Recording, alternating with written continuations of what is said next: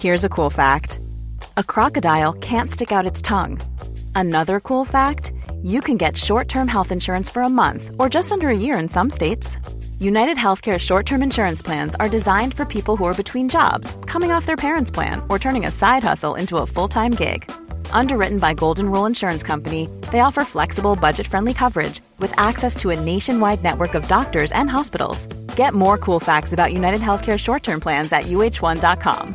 Ready to pop the question? The jewelers at BlueNile.com have got sparkle down to a science with beautiful lab-grown diamonds worthy of your most brilliant moments. Their lab-grown diamonds are independently graded and guaranteed identical to natural diamonds, and they're ready to ship to your door. Go to BlueNile.com and use promo code LISTEN to get $50 off your purchase of $500 or more. That's code LISTEN at BlueNile.com for $50 off. BlueNile.com, code LISTEN. Quality sleep is essential. That's why the Sleep Number Smart Bed is designed for your ever-evolving sleep needs. Need a bed that's firmer or softer on either side? Helps you sleep at a comfortable temperature? Sleep Number Smart Beds let you individualize your comfort, so you sleep better together. J.D. Power ranks Sleep Number number 1 in customer satisfaction with mattresses purchased in-store. And now, save 50% on the Sleep Number Limited Edition Smart Bed for a limited time. For J.D. Power 2023 award information, visit jdpower.com/awards. Only at a Sleep Number store or sleepnumber.com.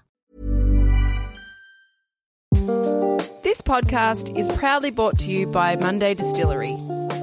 Monday Distillery is a new age beverage company revolutionising the way we look at having a night out with friends. They make sophisticated, non-alcoholic beverages that are sugar-free and full of social graces. Now you can enjoy a good time, love what you drink, and love yourself the next day too. Stay high in spirits, keep a clear mind. Cheers to Monday. Are you sick of feeling controlled by alcohol? Do you want to drink less? Do you wake up on a Sunday morning feeling really anxious and full of regret? I'm Danny Carr, and welcome to my podcast, How I Quit Alcohol. Hi, and welcome back to How I Quit Alcohol. Today, I am super stoked to have my mate Derham Tutton, Tuddy Tutton, Tuddy in the studio. Derham was an incredible surfer back in the 70s. Were you a pro surfer? Yeah, I became a pro surfer in the mid 70s. I was a pro-am or amateur surfer, board riders and competed amateur-wise in state competitions, Victoria, and progressed to professional and semi-pro in the late 70s and early 80s. My last one was 1984, actually, over in the OP Pro in Huntington Beach. Wow, that's so that amazing. was my last real pro event. Yeah, right. So Tuddy is the partner of Lauren, who was on the podcast a little while ago, and she had that amazing story that she shared. And you guys met in rehab, is that right? Actually, in a Narcotics Anonymous meeting at Bangalow. Oh, wow. The Bangalow Hall, which has been going for many, many years, 20-something, 30 years, I think. Wow. Yeah, and I was in the same rehab up the road, we call it, which is the Buttery in the Burton Commerce. Oh, yes, and, Buttery, yeah. So I was in the meeting in one night and we caught eye and then just decided that we'll keep it friends and that's it. And when I left the rehab and was back on the road, on the street myself, in a house, a recovery house, we call it, with other people who are ex-alcoholics and addicts. Yeah, we hooked up and we got a lot in common. Dirty and dogs. Worked out fantastic. Yeah, it was good. Man cannot live on bread alone. That's awesome. So, and also another little claim to fame that you have, other than being an incredible surfer, is that you were the Norska guy. Oh God, yeah, but Norska. You got to send me some photos if you can find it. The Norska ad guy. Oh, it was too funny. What a spunk! Oh God, Norska. Anything from? I mean, I did, Ford cars, Norska, Cache, Sunbeam. I mean, you name it. I mean, I did from the 79 to about 80. Well, literally 93. I was in everything, and you'd put the telly on, and you couldn't get away from me. So I was down in the blooming Australian titles in Tasmania, and God, talk about alcohol. God, that was a radical week. So it's Commander Beach, and this is 1982, 83. Yeah, 82. And anyway, I just done a Norska commercial the year before up at Mount Macedon, where all the lovely pine trees were before the Ash Wednesday came through in 83 and destroyed the whole lot. Yeah. But anyway, I was down in the Aussie titles, and the paper heard that knew that I'd done some commercials and asked the boys. So yeah, Norska, we call him Norska Love God.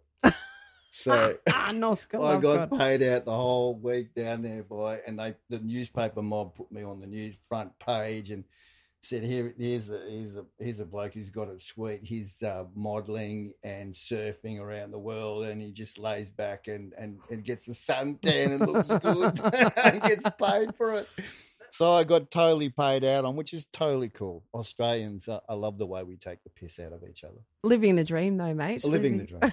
That absolutely is pretty much, and dated Al McPherson for a little bit too. Yeah, we did a lot of work together, and after a particular job we did for Cosmopolitan magazine, it was it was a good time of my life. She's a wonderful person, really a sweetheart, and she's in her own way. She can sort of talk about it, but she still today has a problem with alcohol. Does she? Yeah. Oh, I didn't know that. Yeah, that's a story for down the track, not for me to tell it. But wonderful person, and we've been mates. I haven't spoken to her for years, but last time I saw her face to face and doing things was the movie with George Clooney, the Batman and Robin, and we spent the weekend at Sheraton Mirage and with everyone and had a great time. And we were talking about addiction a little bit back then, and she was paying me out about the cocaine, and her sister at the time, who was having a lot of trouble with cocaine and alcohol. So this is it's a thing that has been a part of my life, but I never really thought I had a problem with alcohol.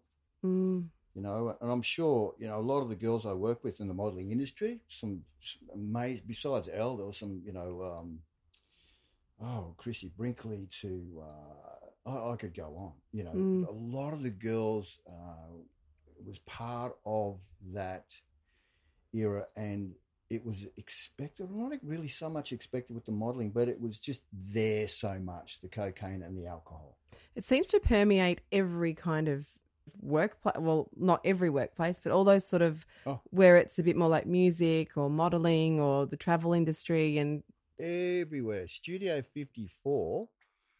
I was in New York in 1981 on a big job over there for Veriomo and Jenna Versace doing suit modelling. Wow. And GQ, Vogue. I was with Ford Modelling Agency in America at that stage, and I was billeted out to go and live with these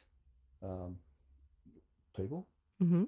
I didn't even realise who I was going to be living with, but it was Andy Warhol and his boyfriend at the time. Oh, wow. The first 2 weeks. So that was a real eye-opener. You lived with Andy Warhol? Yeah, for a fortnight. And I literally, there was a 2-day period I ran with my tail between my legs to an ex-girlfriend's place in New York, who I worked with in Vogue in Australia previously. And Barbara Newman, I just flashed on her name then. Yeah, I was frightened, stiff. Because these guys were gay as, of course. I've got nothing wrong against gay men. Some of my best friends are gay, beautiful people. I just was frightened as, because I was a young, good-looking, blonde Aussie surfer who was doing stuff in New York, and I was a little out of my depth, and it was confronting. But I came back and I got back into it and sucked it up. But alcohol, Dutch courage, I used to dabble here and there, and I never thought I had a major problem with alcohol. Until I started to do the 12-step program, which is part of AA, and NA, Narcotics Anonymous, which I'm a full member of. Yeah.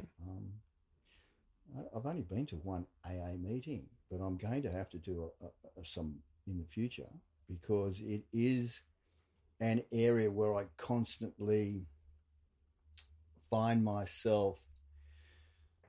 So when I got out of the buttery, for an example, I relapsed twice, and both relapses within 30 and 60-day periods were because of bourbon and Coke, one of my little favourite drinks. And, we go right back. And doing the 12-step program, you look at your life in a very, very intense way. You've got your magnifying glass. And I have my children, obviously, who are back in my life now, thankfully. That's great. But all they have to do is give me a little tip on what I was like when not just taking drugs, Dad, but when you were drinking, you were such an asshole. So yeah, right. Let's expand on that. Like, what were you like? Yeah, well, as a young kid, I prided myself with not being a drinker. At the pub, they call me the lemon squash kid or the Milky Bar kid. Milk commercials as well. Yeah, and I would go, I'd have a couple of drinks, but I used to get a bit aggressive. And in saying that, what year was that? 1972. I was in the Australian Opera Company. I had a soprano voice as a little kid. Oh, wow. And Tirrandot at the Princess Theatre in Melbourne. And I remember going to it was a big hotel across the road. Was it the Southern Cross? That's right, where the Beatles stayed when they came over in the 60s. And oh my goodness me, I got on these chaps who were at the bowling rink there and other places. We were playing pinball. My friend and I that were in the opera with, we snuck over at half time and we got given some drinks, and we made a complete debacle when we came back for the second half. When you say some drinks, how much? Well, how many?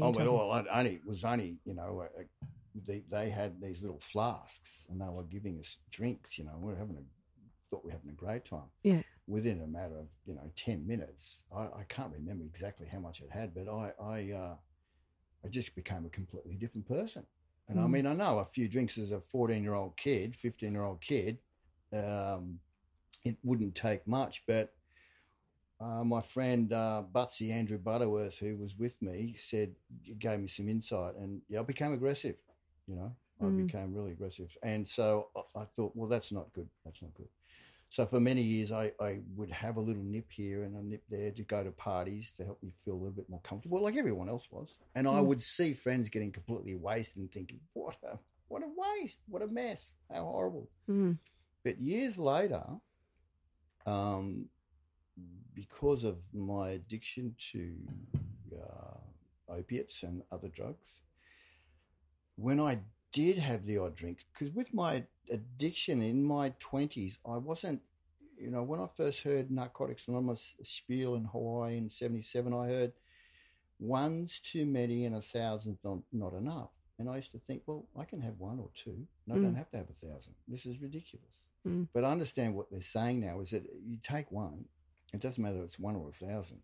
If it's not good for that particular person who's an addict, which I am an addict, alcohol or drugs, it changes my personality to the point where I am a different person, a complete different person. And talking about my children saying to me, Dad, when I became really despondent with life and I lost my way, and I would think that, oh, well, look, I'm all right. Last week I was a little bit stupid and a little bit aggressive, but this week I'll be different. So it was insanity, because every time I think I'd be different, I was the same bloody idiot, same aggressive person again. And domestic violence, I would absolutely tell you, no way. I've never hit a woman with my fists. I don't do this. Aggression can come in many different forms without having to be physical, And I was extremely aggressive at times with my ex-wife and with other partners, so I look back on it. and that part of me, I don't like at all, and it's sad to see, and I feel, yeah, man, I feel really bad about it, but you know, that was it, and I couldn't change it. All I could do was think, well, I won't drink again. But then when I didn't have my drugs, I would think, well, I've got to change my mood. I've got to change my mind thought. How can I do it? And instead of just talking to people or doing some meditation or using my sports or whatever it might be to be in the moment and calm myself down or change how I felt, I'd go for a drink and I'd turn to that person again. And, you know, if I had some wine with my mum, I was with my mum at the age of 48 up in Cairns, and I remember thinking, oh, I've got to be a partner to my mum, looking after her. She's just got back from a breakup with a third husband. She'd been living in Hawaii for 20 years, so she wanted somewhere very warm to live, the same climate. So I moved up to spend some time with her, a few months. So I started to drink some wine with mum. And that snowballed into me going back into the bourbons and the tequilas. And my youngest daughter came up at one stage to see us, and the story she tells me, I completely forgot. I had no recollection of just little spasmodic flashes of memory, and think, oh my God, that's right. That was terrible. She said, I knew you were drinking. You weren't hiding anything. I thought I was totally hiding it and being quite sneaky and getting away with everything. Yeah. But I wasn't. And it's fucking sad. It really is sad. The whole fraternity of surfing and modeling and the acting side, I couldn't show my emotions in a real way. I wasn't taught to show my emotions like other friends had. My era was men don't cry, men don't show emotions, don't air your dirty laundry in public. Occasionally we would get together and talk in the surfing fraternity about the alcohol and the drugs, but not really. It was like, harden up, mate. Have a glass of concrete and harden up. You know, it was part of the modelling was always drinking.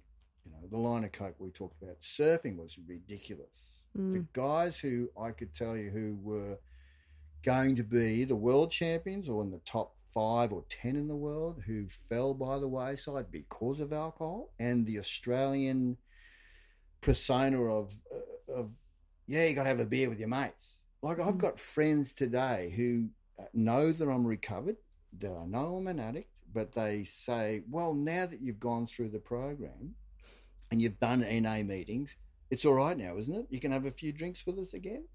I say no. There's no way, guys. I will be, for the rest of my life, going to meetings. I won't have to do one every day. Yeah. But as long as I keep in contact with knowing what I was in the past, what I am today, and the future's fantastic. It looks amazing. I'm just... I can't tell anyone out there how good it feels to not have to, since the age of really 16 years old.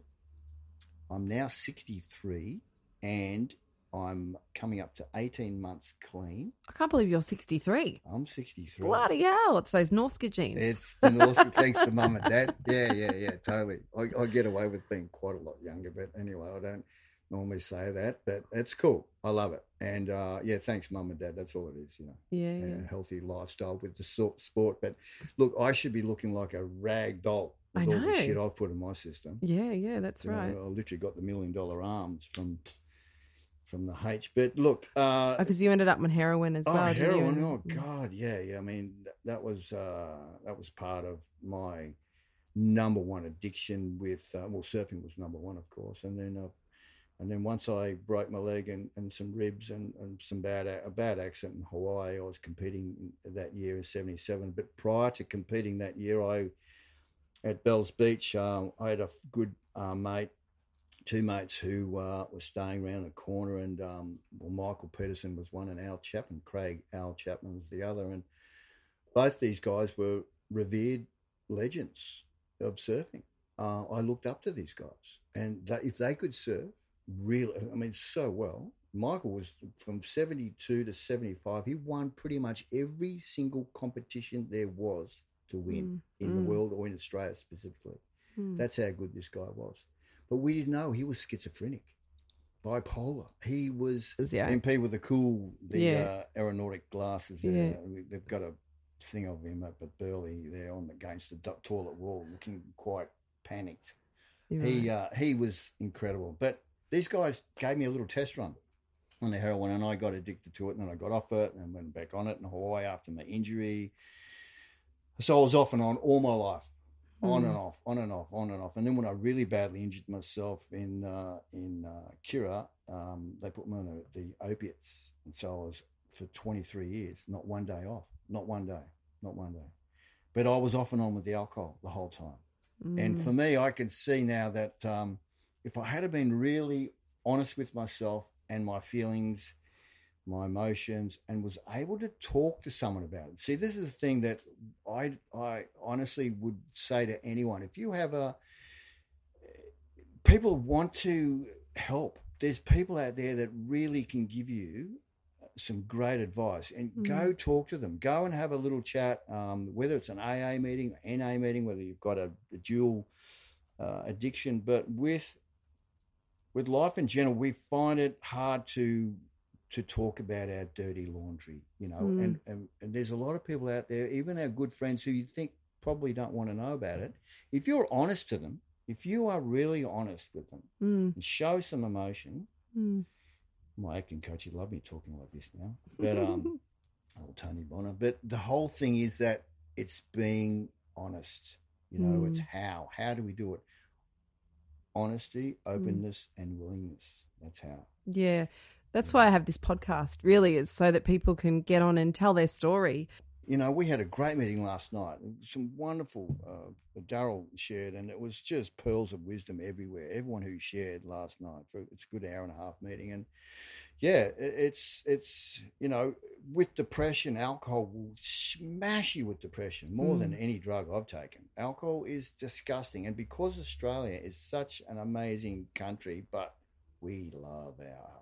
We love to get pissed. You got to go out and get pissed to have a good time. You got to drink with your mates. Got to have your drink with your mates. Well, that's bullshit. You can have a great time with your mates. I go out now and I can be with my mates and I'll be having a few drinks and whatnot, and people go, "Oh, you a bit worried?"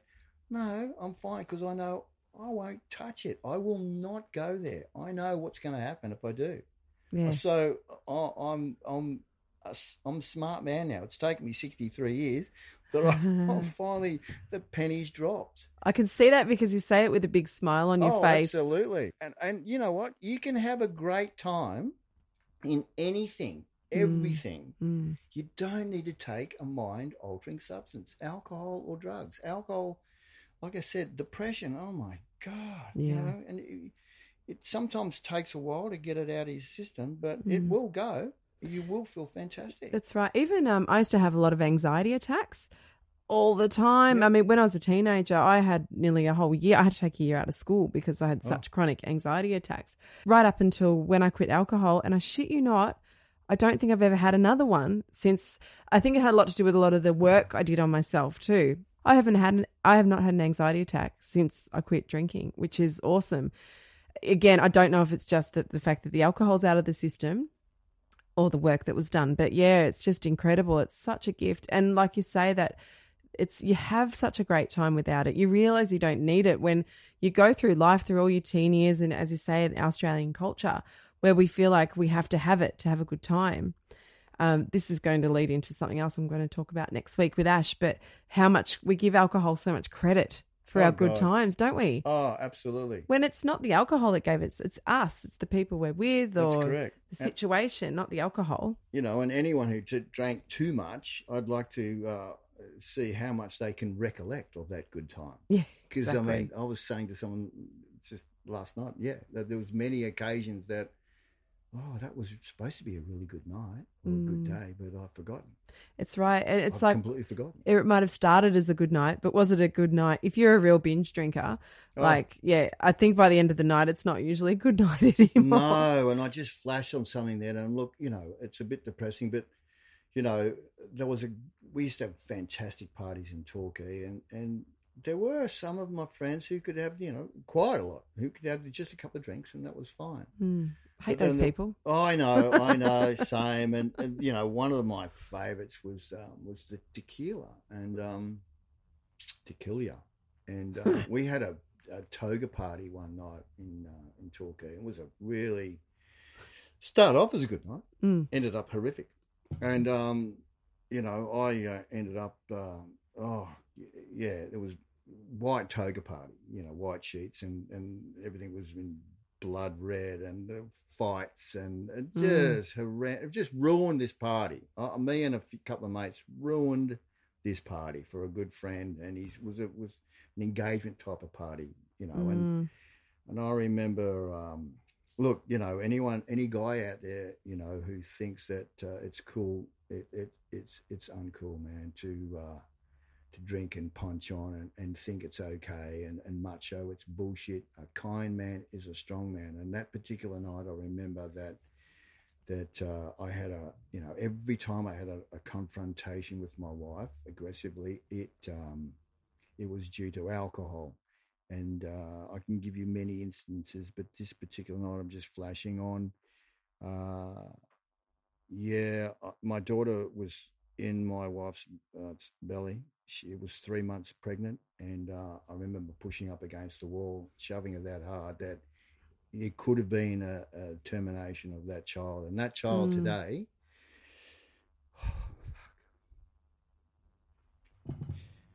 her name's it's Amber. And look, I love my kids, man. And I really love them. And she's an amazing daughter. She's strong. She's got 2 children. She's an MMA fighter. She could have been a modelling in her own right. Her mum was a top model. My ex-wife was a Playboy centerfold and a top model for Chatties in Australia. And anyway, long story short, Amber is an amazing woman, and she was one of the, if not the one, who said, "Hey, Dad, if you want to commit suicide or end your life, I'll do it for you. I'll give you a kick to the side of the head and take you out." It's like, whoa. But she did it in a way with so much love. And after all the bullshit and the alcohol and the dramas and the stuff she's told me about, I mean, she shouldn't want to talk to me for the rest of my life. And I understand if she didn't. But she's there. Love has brought me back. All the love in the rooms, the love for my friends coming back, and the love of my kids, And alcohol almost took everything from me, everything. I mean, drugs too, but the alcohol, fuck. So today, got my kids back. Yeah. I can't wait to see my eldest son, Jared, who's up at Federal, got a lovely property out there, and gorgeous. He has the odd beer occasionally with his mates, once in a bluey, and I'll go fishing with him, and he'll have a couple of little beers. But I one day, the other day, the other month, it was my youngest son and my oldest son, Dane and Jared. I was having just here in France, Brunswick, having a fish off some secret spot of Jared's, and I said, "Oh yeah, it looks good, boys." They said, "Yeah, well, you've fucked that up, haven't you?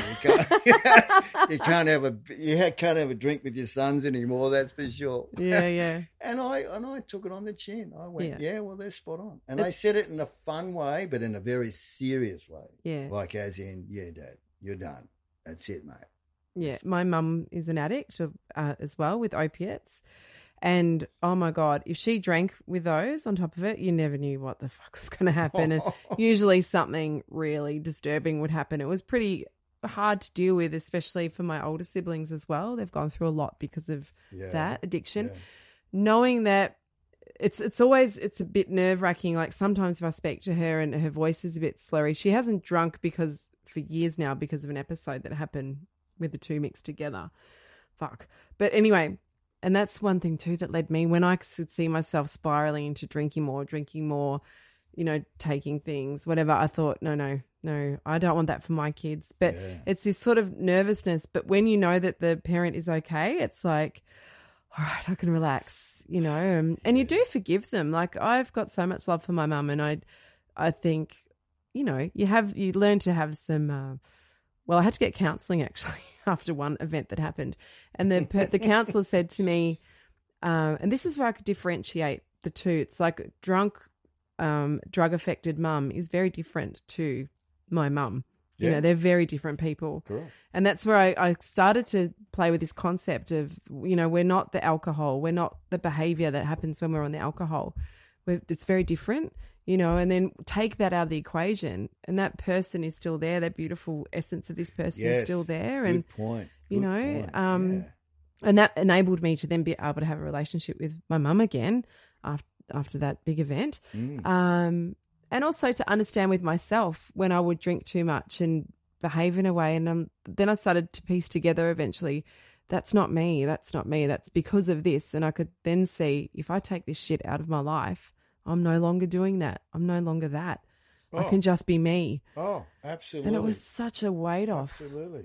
It gives me understanding too when I deal with someone, a friend or a family member or whatever, if someone does something fucked when they're drunk or out, you know, I can see it's not them, it's them in pain or, you know. They're showing the pain or they're showing the anxiety or depression through this veil of alcohol. And it's sad because we can see that very clearly now. And learning how to impart that wisdom at the right time, it is tricky. And there's certain people who tell you to go fuck yourself, piss off. I don't want to know about you. But if you pick the right times, and like I was saying before, you know, getting out of that fear zone of, oh, should I tell them about this, or let it out, because I mean, you let it out, you're going to let yourself free, and it's just. A breath of fresh air. I don't know why we need to, you know, it's just society, you know, have a few drinks and you feel better. I mean, you know.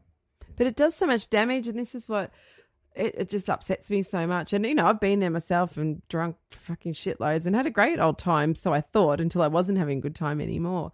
I understand that, but it's like you say, you know, when you become a different person, from the, like myself, like if I drank beer, I just became this mega bitch, like a fucking bitch. Poor Ash, God help him. Like, we used to call this thing the curse of the corner, because when he played the Corner Hotel in Melbourne, the rider was always beer. And so I'd get stuck into the beers, start off having a great old time. We'd have the biggest blue at the end of the night. Every time. It was always such a great gig for him to have there in the hometown of Melbourne.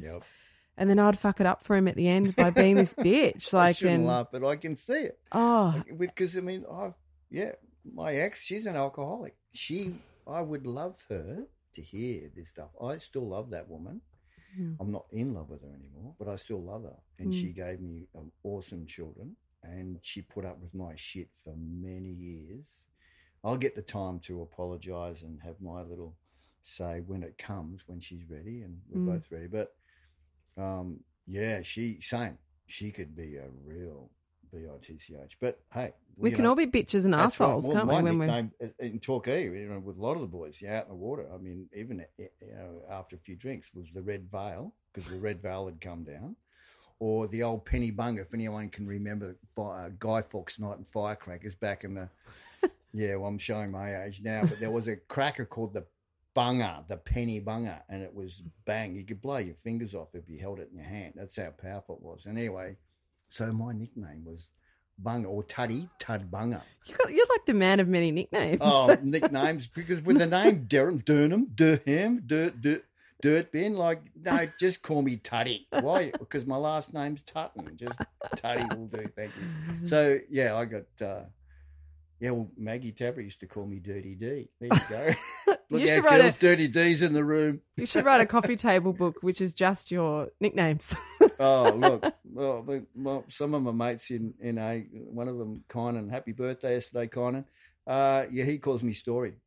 You have so many great stories, because you were on Ash's podcast a few weeks ago, Soulful Conversations, and that was fantastic. Like, all your stories, Ash just was beaming. He was like, oh my God.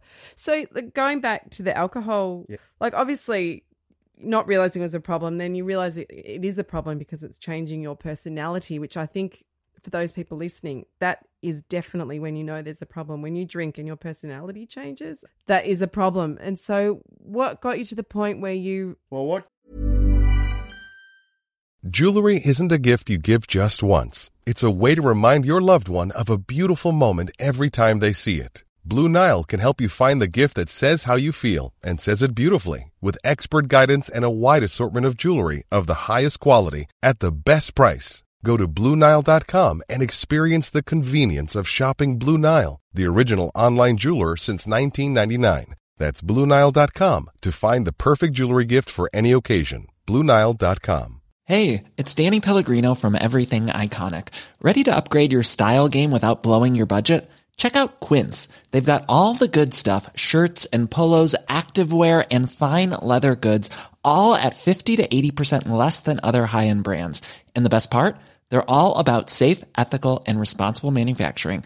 Get that luxury vibe without the luxury price tag.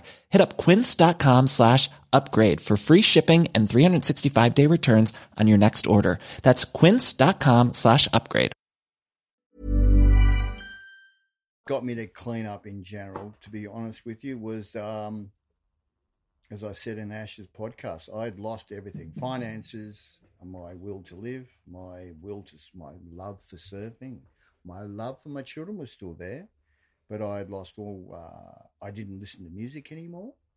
I really, like I said, I couldn't hear the birds whistling and calling out.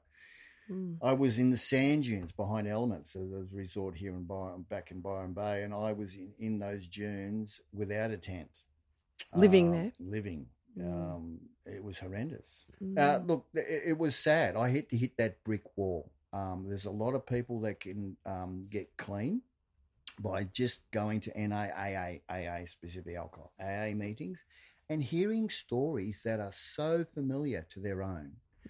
Little pearls of wisdom, like I said, last night's meeting was about. And that was the very first time that I was willing to really listen, was in a meeting and understand that, oh shit, yeah, I really do have a problem. And it's not just with the alcohol and the drugs. There's a lot of obsession out there with addiction, where I take it on with, video games on my phone, or whether I might be eating at the moment. I'm 13 kilos overweight. I mean, I did, underwear for bloody Calvin Klein. Now I've got a gut on me like a beer gut. It's disgusting.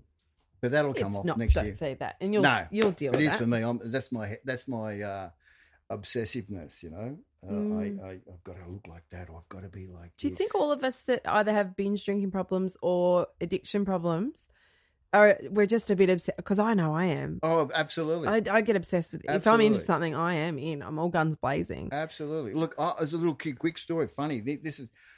Mum said they had to cut the tree down. Obsessive. What do you mean, Mum? She said, well, you're a 3-4-year-old kid. You're running out the front yard, grabbing bees. I'd come back in the house. I'd have 100 bees, like bites all over my little hands. She said, your hands look like boxing gloves by the time you came back in. So after 3 or so visits to the doctor, he said, you're just going to have to cut the tree down. The kid's obsessed. He's just going to keep grabbing these bees and getting stung. Yeah. At least he won't get arthritis when he gets to an older age, Yeah. Well, so far I haven't, so that might have worked. But but obsession, we have obsession. And I look back, this is how with these 12 steps have enabled me to look back at my life and understand, yes, I am an addict, and it's okay to be an addict. You don't have to, you're not a leper. You're just a person who's got some defects of character, and it's cool. You work on it. You become that kind, strong man, and you can not fix all the shit that you've gone through and done in the past, all the horrendous destruction, but you can feel good within yourself that today, just for today, you're doing the right thing. You're not drinking, and life is great. It's fantastic. Don't worry about doing all the dishes for next month or the whole year to come. Do the dishes just for today. Yeah. Just for today. And it works. And literally hitting that brick wall, some of us will have to do it. And some of us can actually go to a meeting and understand that okay, you've got a problem. And if you want your life to turn around and you want to feel good about yourself and have your family back in your life, if they've disappeared, or if you want everything to start becoming the way it should be, the way life should go, the way you really want yourself to feel about other people feeling about you, you feeling about them, how connected you can become way more. The love in the rooms is what's really helped me come back, because we all have different stories. We've all been through different parts of life, different ages, but we've all got the same concept. We're all addicts. We're all addicted, and we're good people. Some of the stories are so scary. Oh, my God, my partner, her story is so scary. Oh, yeah. And other people that I hear in the rooms is, whoa, jails and institutions and psychotic wards. And, I've got all scot-free, totally in that regard. But when it comes to my behaviour and the shit that I've done, it's inexcusable, but it can be forgotten. It can be forgiven. Yeah.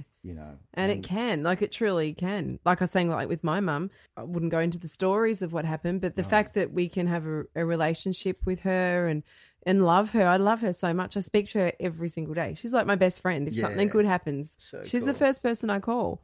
She's beautiful and I love her so much, and I'm so proud of her, because that's all you want. You just want the person to be well. Yes. And I'm so glad that my story didn't end up there where I needed to go to AA and things like that, but I think it's an amazing resource for people if they need that, if they need it. But it's fantastic. And I know so many great people like yourself and Lauren, my friend Lyndall, people that have gone through the program, and it's just absolutely transformed them. So I think if there's any stigma, if people feel there's a stigma around it or feel scared to show up, I was talking with someone last week who probably needs that. Good point. And I said to her, it shows bravery, it shows guts, because she's like, oh, what will people think? And I'm like, well, first it's anonymous, but it shows real guts to me for someone to go, actually, I've got a problem. I'm going to go and whatever it is that they're going to do to get better, but particularly to front up to an AA meeting, I think shows so much guts and bravery. Strength, guts, bravery.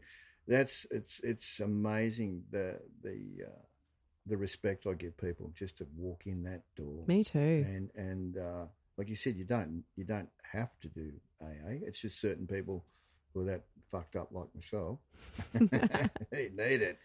But to get that courage to walk in there, because that's another thing with any addiction, it's fear. We're afraid to do this by ourselves with a clear head. Oh no, I've got to have a little, get on stage, I've got to have a couple of nips, a little Dutch cold, I've got to feel good, I've got to feel calm the nerves. But it doesn't stop with a couple of drinks with me. It goes on to nightmares. So, and today, I like I said, I could see how well aware I could be today with what was offered to me all around the world, with the people that I was with, and the opportunities that were offered. Like I said, it's we just don't know where I could be today, and it doesn't matter. Where I am today, though, is where I'm meant to be. I was just about to say that. You are where you should be. Yeah. And you don't know, what's around the corner. No, look, and the thing is, I'm happy. I'm as happy as... Look, life's still hard. It still get thrown curveballs at me. But I can accept that today, and I can say, right, well, I can take that on with a clear head. And if I don't know the answer, I've got the balls to say, pick up the phone and ring someone and go, hey, what do I do in this situation? I'm lost. Where in the past I'd go, oh God, I'll take something. I'll have a drink and then I'll ring someone up because it'll make me, I'll be able to talk shit properly. Bullshit. It just doesn't work. It doesn't work. Yeah. Ring up a friend and say, look, I'm feeling like having a drink, but I don't want to have a drink. So what do I do? Yeah. And what do they say? They say, good on you for ringing me up. Well done. Yeah. Fantastic. Good to hear you, and you'll learn who those people are. You should know anyway. But, as they say, you're good friends. You can pick on two hands, all these little 10 fingers. You've got people out there that are really going to back you up and look after you. And the light at the end of the tunnel is just is blinding. It's I beautiful. know, isn't it? Blinding. I just wish I could really convey that to people that are struggling, that I just, if you could see around the corner, like how good life is without it, you know. It is hard though, you know, it is hard. I mean, like I said, you know, and what I'm just saying today, you know, at my age, it's taken me years to understand, Derham. Look, I'm here today and I can see that light and I feel great about myself and the future's looking beautiful. But all I can say to people out there is that, yeah, it's not doom and gloom, you know, and you don't have to have a cup of concrete and harden up. That's bullshit. Just chat, just talk to people, you know, have a cry, have a tear. Us blokes don't mind anymore if you have a hug and a cry. Oh, I think it's the so guys beautiful. who say, "Oh, you fucking wuss," well, then tell them to piss off, you know. It's so, because every man I've had on here, and some are really quite masculine men too that have turned their life around, and they all say the same thing, that they used alcohol often to be able to express their emotions. Absolutely. And now they just don't need that. No. And they feel so much more comfortable in their skin, and that they're not wusses. These aren't dudes that are like, these are beautiful, strong men that are owning their shit and being, you know, standing up for themselves and their women, and they're strong. Yeah. There's nothing wussy about them. Nothing at all. And this is good. We're changing the thought pattern of guys, especially. I grew up with a bunch of sisters, man. Well, you know, beautiful sisters, and they all could show emotion. You know? Yeah, it was wonderful. But us men, there's no way. No. You know, and now I can, and now I am, and without the alcohol. Yeah. And it's a breath of fresh air. And I think it would come at some point anyway too. Like, I think as men get older, unless there's something really holding them, like my dad's 85 now. Yeah. He's just like a love bug. Like, he just, cool. He'll cry. He writes poems to, you know, my brother will write him poem and they'll cry, and they're just so beautiful. And so I just love that. I love that in a man, that they can show that. Ash has always been like that. He's always been able to show his emotions. So it's really beautiful. Yeah, good. But plenty of younger guys in my family don't. But I think it's changing. I think the stigma with that is changing, which is You're good. right about that. My dad, Brian, love your dad. Yeah, he's 89, and he the first thing I saw of him having a couple of drinks, because he never drank. Once in a blue moon, this guy drank. He didn't take drugs. He didn't smoke. You know, he's a straight O. You know, athlete, great competitor, all triple honour colours at school, and the whole thing was that, oh, look at Dad. He's had a couple of drinks. He's laughing. He's giving us a hug. He's playing a little bit more. You know, this is the first time I was in Sydney. I never forgot this time. And that's why I thought at one of the starts, alcohol.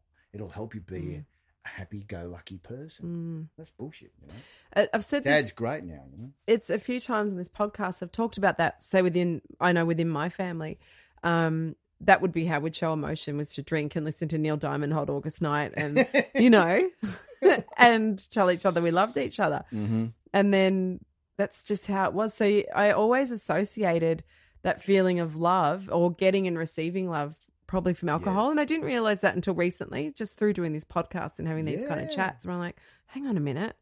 You know, and it's pretty full on, but it's great to not need that. And we absolutely don't need that. And I wanted to say to you too, when I first met you, and I've never met you before, but when you walked in with Lauren, there was something about you, apart from the fact that Ash was nearly having kittens, like, because he knows of you through the surfing industry, but you just seem so happy and open, and I feel like I could just give you a hug, and like I feel like I've known you for friggin' all my life. And that's just because I think you just tell it and you say it, and you're not kind of holding back. But I could figure that out with you within the first few minutes of meeting you. And I just think you're such a beautiful person. And thank you. To say to worry about what could have been and whatever, I just think if you're walking around owning yourself in that way, I think all the modelling gigs in the world, you know, forget it. To just be that authentic in yourself, that is the biggest achievement in life. Thank you very much. So I really wanted to say that to you today. Thanks, Danny. Yeah. So, okay, now I've got another question. When you are feeling tough, like things are tough and you've got curveballs coming your way, how are you dealing with them other than phoning a friend? What do you do to get through day to day? Because that's a big thing for people. Yeah, well, I was a lucky fella, born, with mum and dad, like the genes and stuff like that. But I was talented, and I paint. I like to paint.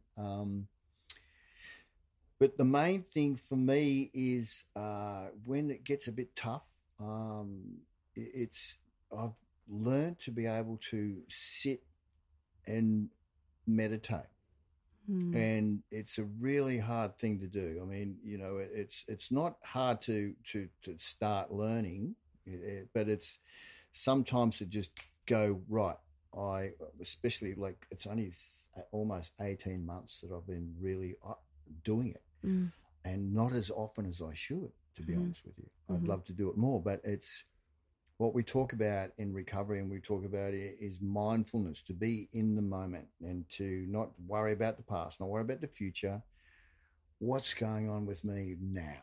What is happening with me right now? So if I just sit there and talk to my higher power, which is Mother Nature, but that's my higher power, my God, the universe, the whole creation of everything. I'm not a spiritual person, but very, I'm not religious, I should say, but very spiritual person. Let's reiterate that. Yeah. But it's getting easier as I do it every week. It's like anything, you do it more often, the easier it becomes. And I can fall straight into it at times and go, wow, there's the answer. And it's listening to what is the right thing to do. And a lot of the time it's the hardest thing to do, because a lot of the time through my life, I would take the easier road instead of the more difficult. It was the easiest path. And I look at myself today in drama and I will go, okay, well, it's not so much drama. I'm just blowing it out of the water. And okay, all right, well, I can do this. I can do it. Just A, B, C, D, instead of going from A to Z like I try in the past. I've got to get there. And the easy way. So it's just relaxing, sitting in the moment, understanding what's going on with yourself. And and if you find that you have to call someone up, or or go for a walk, I'll go for a walk on the beach, go for a walk in the rainforest, go for a walk around the block, grab your dog, grab your bird, whatever pet. Pets are great. Pets are awesome if you got one. Have a chat to your pet. I mean, I talk to my plants in the backyard and people think I'm crazy, and I am crazy. But no, seriously, I've got no qualms about it. I'm quite happy with it. Like you said, there's what you see today is what you get. I'm not afraid to be Derham anymore, where I was in the past. Now I can be Derham, and that's a thing that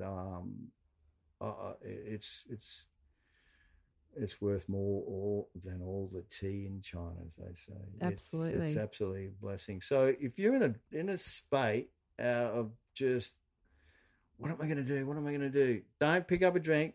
Don't do that. Just sit, try and meditate. You can make a little shrine if you want to get right into it, and get your guru stuff out there and your little Buddhas. And I've tried all that stuff in the past with the religion thing, but the main thing is just being in the moment, really understanding what you're feeling, find out what you're really feeling, what's really troubling you. There's unless it's completely catastrophic, there's always a way, even then too, out of it, and without having to submit to the alcohol. Yeah. Recently, I was just reflecting on big events that have happened in my life, and I remember going through some things that I thought, I will never recover from this. Like, this has been so catastrophic to me emotionally that I'll never get through it. But you always do. You always learn something from it, as hard as it is. And some things are really hard. But getting through it, when you finally get to the other side, you learn something from it. There's always some little something in there, or something better will come along, or you've learnt to love yourself more. There's usually some kind of something, isn't there? You're so correct. When you said that, I was just flashing on when my wife and I first split up, and the kids were with her, and the eldest son was living with me, but alcohol, and the drugs, but the alcohol, and pity me, poor me. Oh, fuck you all. Oh, man, I'll have another drink. Oh, the world's doing me such a bad disservice. Oh, poor me.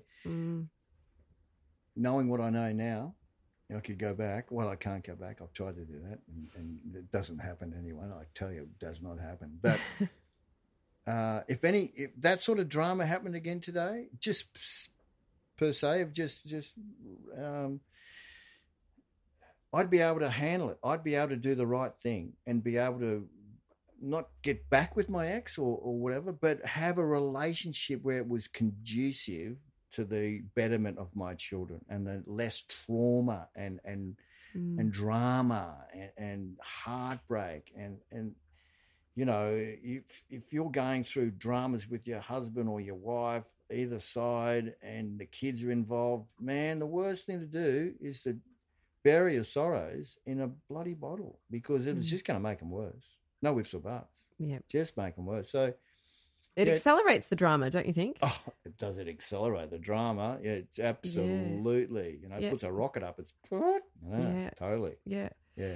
I had a friend, well, ex-friend now, but tell me once that drama follows me around like a bad smell. She was probably right, because then I was drinking a lot, and I find that there's no drama really going in my life anymore, because I don't know, everything is so much more chilled. It doesn't get to that point, because you've got the clarity of mind to go, hang on a minute, or the mindfulness practice and things like that. There's so much transformation that comes in recovery or going through a process where you get to know yourself, get to love yourself again, and it just changes everything, doesn't it? It's how you handle things, and the transformation is amazing. Like, isn't it? You saw me in the sand dunes, and people have told me that when they had conversations with me, it was a completely different person. I can't even imagine you like that. Completely different person. I wasn't a complete hobo or whatnot. I mean, I still had some money, but not much. Not what I used to. And money doesn't mean anything anyway. But the whole thing was I could feed myself. But I couldn't even afford a tent. But the whole concept of that mindset was a completely different person. I had lost love of myself. 100%. I thought I was a piece of shit. I would never improve. I would never get on in the world again. All that shit that I've done, I've ruined it. I'll never get it back. I'll never get my friends. My kids are gone. What have I got left? I'm a broken man. And here we are. We're almost 18 months later, and I'm back to a point where I've never been this.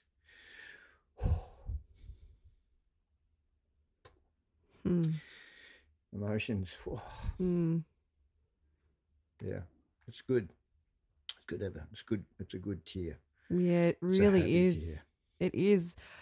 I feel really happy for you that you're crying right now, because I just think it's what happens too. The last person, Ange Adams, the last person I just interviewed, we were talking about just that, the emotions that come when you know, because it's all those years of burying stuff too. And that's it. And reflecting on the self-hatred is pretty intense.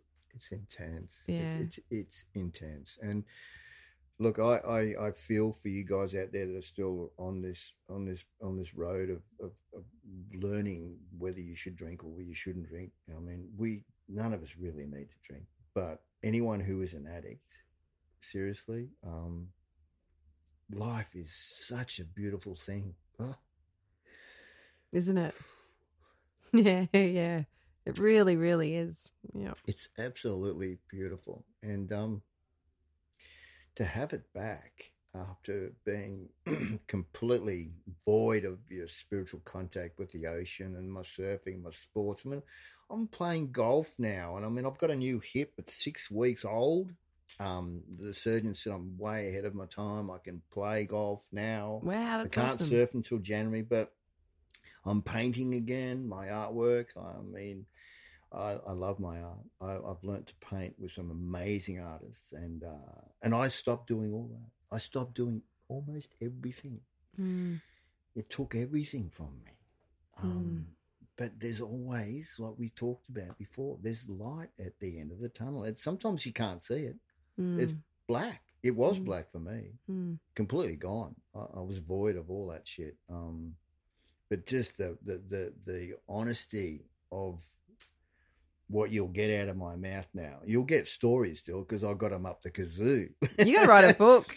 But the honesty with how I was and what I am today, what I feel, and what I can perceive for the future. Oh man, my kids are just everything to me. Yeah. To have abandoned them to the point I did. We can have some fun together again. Real fun. Yeah. I mean, I'd go fishing and surfing with them and take them hunting, and we'd go camping and do a lot of things. And especially my eldest son, they used to call him my shadow, and he held me at high esteem for all his life till he was, I think it was around about 16, that the dark cloud of opiates came over my head again, and yeah, so he's a very obviously. I'm lucky to have children like that because he's forgiving. They're all forgiving. My younger son, Dane, I'm going to be spending Lauren and I spending a week down there in Victoria. And Lauren's getting to see her kids too. Lauren's getting to see her kids. This is all recovery shit. This is all like no, nothing. We don't need anything. We just need to go down there and catch up. And with friends and people are going to be... friends that I haven't even seen yet that probably have heard stories and think, oh, fuck, Darren, the red veil, the Tudbunga, the whatever. Is he the Norska Love God? Is he full? Yeah, the Norska Love God. Is he full of shit still, or is he a different bloke, or like he was when he was a young man? Are they going to see the different bloke? That's for sure. Yeah, it's pretty exciting. Yeah. If you could go back in time, and just sit and have a conversation with 20-year-old you, what would you say to him? Oh dear, that's a good question. I'd say, Darren, young man, now who are you? I want you to look deep into yourself and ask yourself, who are you? Not what you think people expect you to be, but who are you? What do you really want to do? What really makes you tick? What do you love to do more than anything? Not what your parents want you to do, not what society wants you to do. What do you want to do? And in saying that, you don't need to take drugs or alcohol to get there. You can do all of what you love to do and want to do clean as. And you're a good man. You're a beautiful young man. You've got the world at your feet. Take it on. Go for it. But stay clean, young man. And you'll be fine. You'll be fine. I think there's some young men that are going to hear that message and you might just have changed their life. I hope so. I really do. Yeah. So now, I mean, you're going great guns and you're living in Byron and you're going back to surf coaching, which is awesome. I'm actually booking Ash in for a session in February when we get back, and he's super excited. So, and so if anyone wants to contact you for any surf coach lessons, things like that, I'm going to put the information. Your phone number, is that all right? Yeah, that's totally cool. They can call me up. Even if anyone needs to give me a call, a little bit of a help in some regards, I'm more than happy to help out, because I would have loved this to have happened to me. If I could have called anyone, 20 odd years ago in the midst of all my mayhem, the start of it, I would have loved to have called up someone. To have a real chat and say, hey, listen, I'm this. Can you give me some advice? Yeah. I think that's what we're taking away from this conversation today is that if you are feeling that you're struggling or anything, just reach out to someone. There's always someone there. And even if it is you or me, I get a lot of messages daily from people wanting a bit of advice or whatever. And I'll get back to every single person that messages me because it's important for people to know that there is someone there for them. Yeah. Or reach out to one of the 12-step programs if that's needed, or if you need a counsellor, anything like that. I can definitely help get people in that direction. I've got some great counsellors that I work for. That I work with as well. The same with the surfing, the coaching. I've coached, Mick, Dean, Jarrah, Asher, I didn't even get to say that too. That you've coached some of the best surfers in the world. But that also too, I dropped the ball on that surfing academy that I had at Duranbar Beach there, just at the southern end of Snapper Rocks, and the boys all saw me, the Harrington twins, the Mad Hueys they call themselves today. Oh yeah, yeah. They all were saying you're just a smacky now, Tuddy. And it was a shame because I dropped that ball very, very viciously, and it was a shame. But without saying any more about that, I'd love to coach, and it's a great way to help transform someone from being bored or unwilling to do something different. The ocean will cleanse you of many, many things, and it's a fantastic sport to take up of any age. Any age. I've been coaching people around my vintage, in their 60s. Yeah.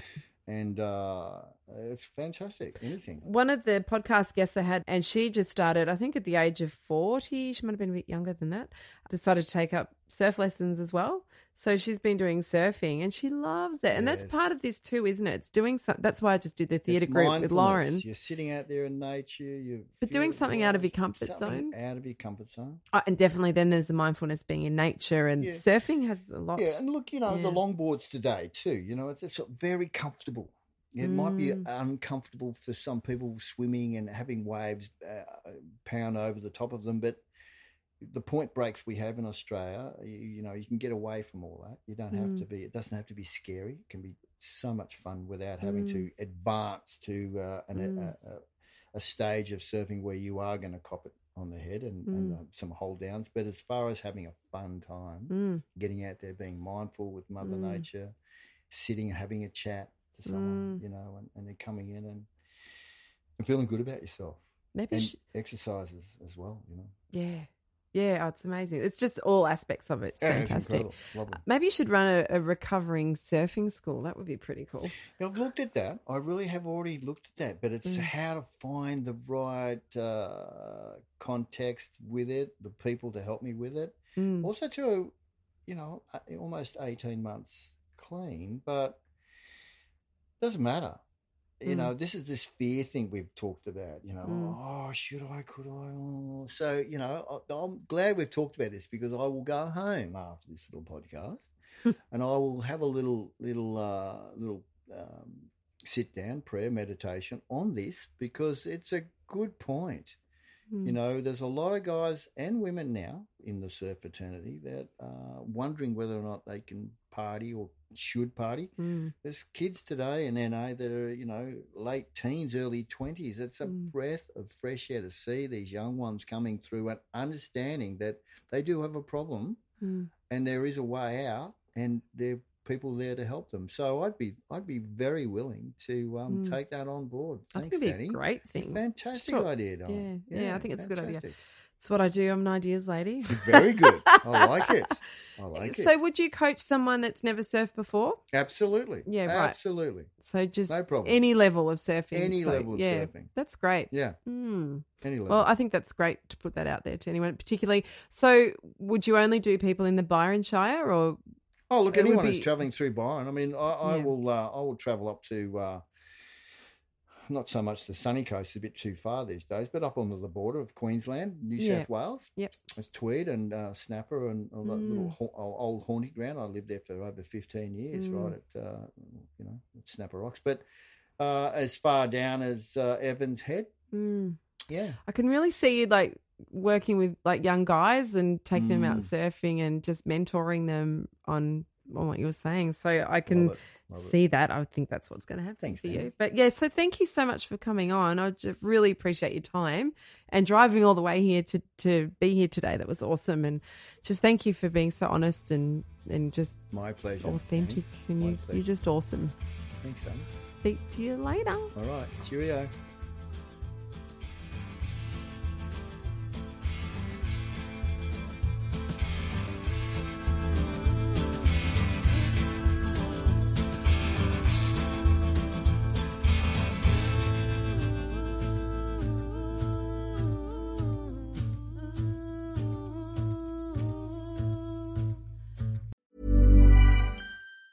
Hey, it's Danny Pellegrino from Everything Iconic. Ready to upgrade your style game without blowing your budget? Check out Quince. They've got all the good stuff, shirts and polos, activewear, and fine leather goods, all at 50 to 80% less than other high-end brands. And the best part? They're all about safe, ethical, and responsible manufacturing. Get that luxury vibe without the luxury price tag. Hit up quince.com/upgrade for free shipping and 365-day returns on your next order. That's quince.com/upgrade.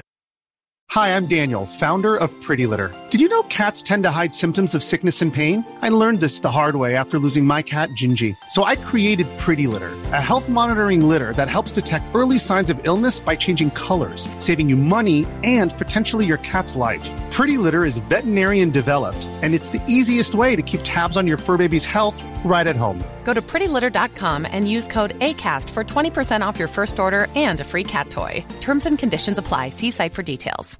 If you're looking for plump lips that last, you need to know about Juvederm lip fillers. With Juvederm Volbella XC and Juvederm Ultra XC, your lip look, whether it's subtle or bold, can last up to 1 full year with optimal treatment and no additional maintenance. Find a licensed specialist and see if it's right for you at Juvederm.com today. That's JUVEDERM.com. Add fullness to lips in adults over 21 with Juvederm Volbella XC or Juvederm Ultra XC. Do not use if you have severe allergies or a history of severe allergic reactions, or if you're allergic to lidocaine or the proteins used in Juvederm. Tell your doctor if you have a history of scarring or taking medicines that decrease the body's immune response or that can prolong bleeding. Common side effects include injection site redness, swelling, pain, tenderness, firmness, lumps, bumps, bruising, discoloration, or itching. As with all fillers, there's a rare risk of unintentional injection into a blood vessel, which can cause vision abnormalities, blindness, stroke, temporary scabs, or scarring. For full, important safety information, visit Juvederm.com.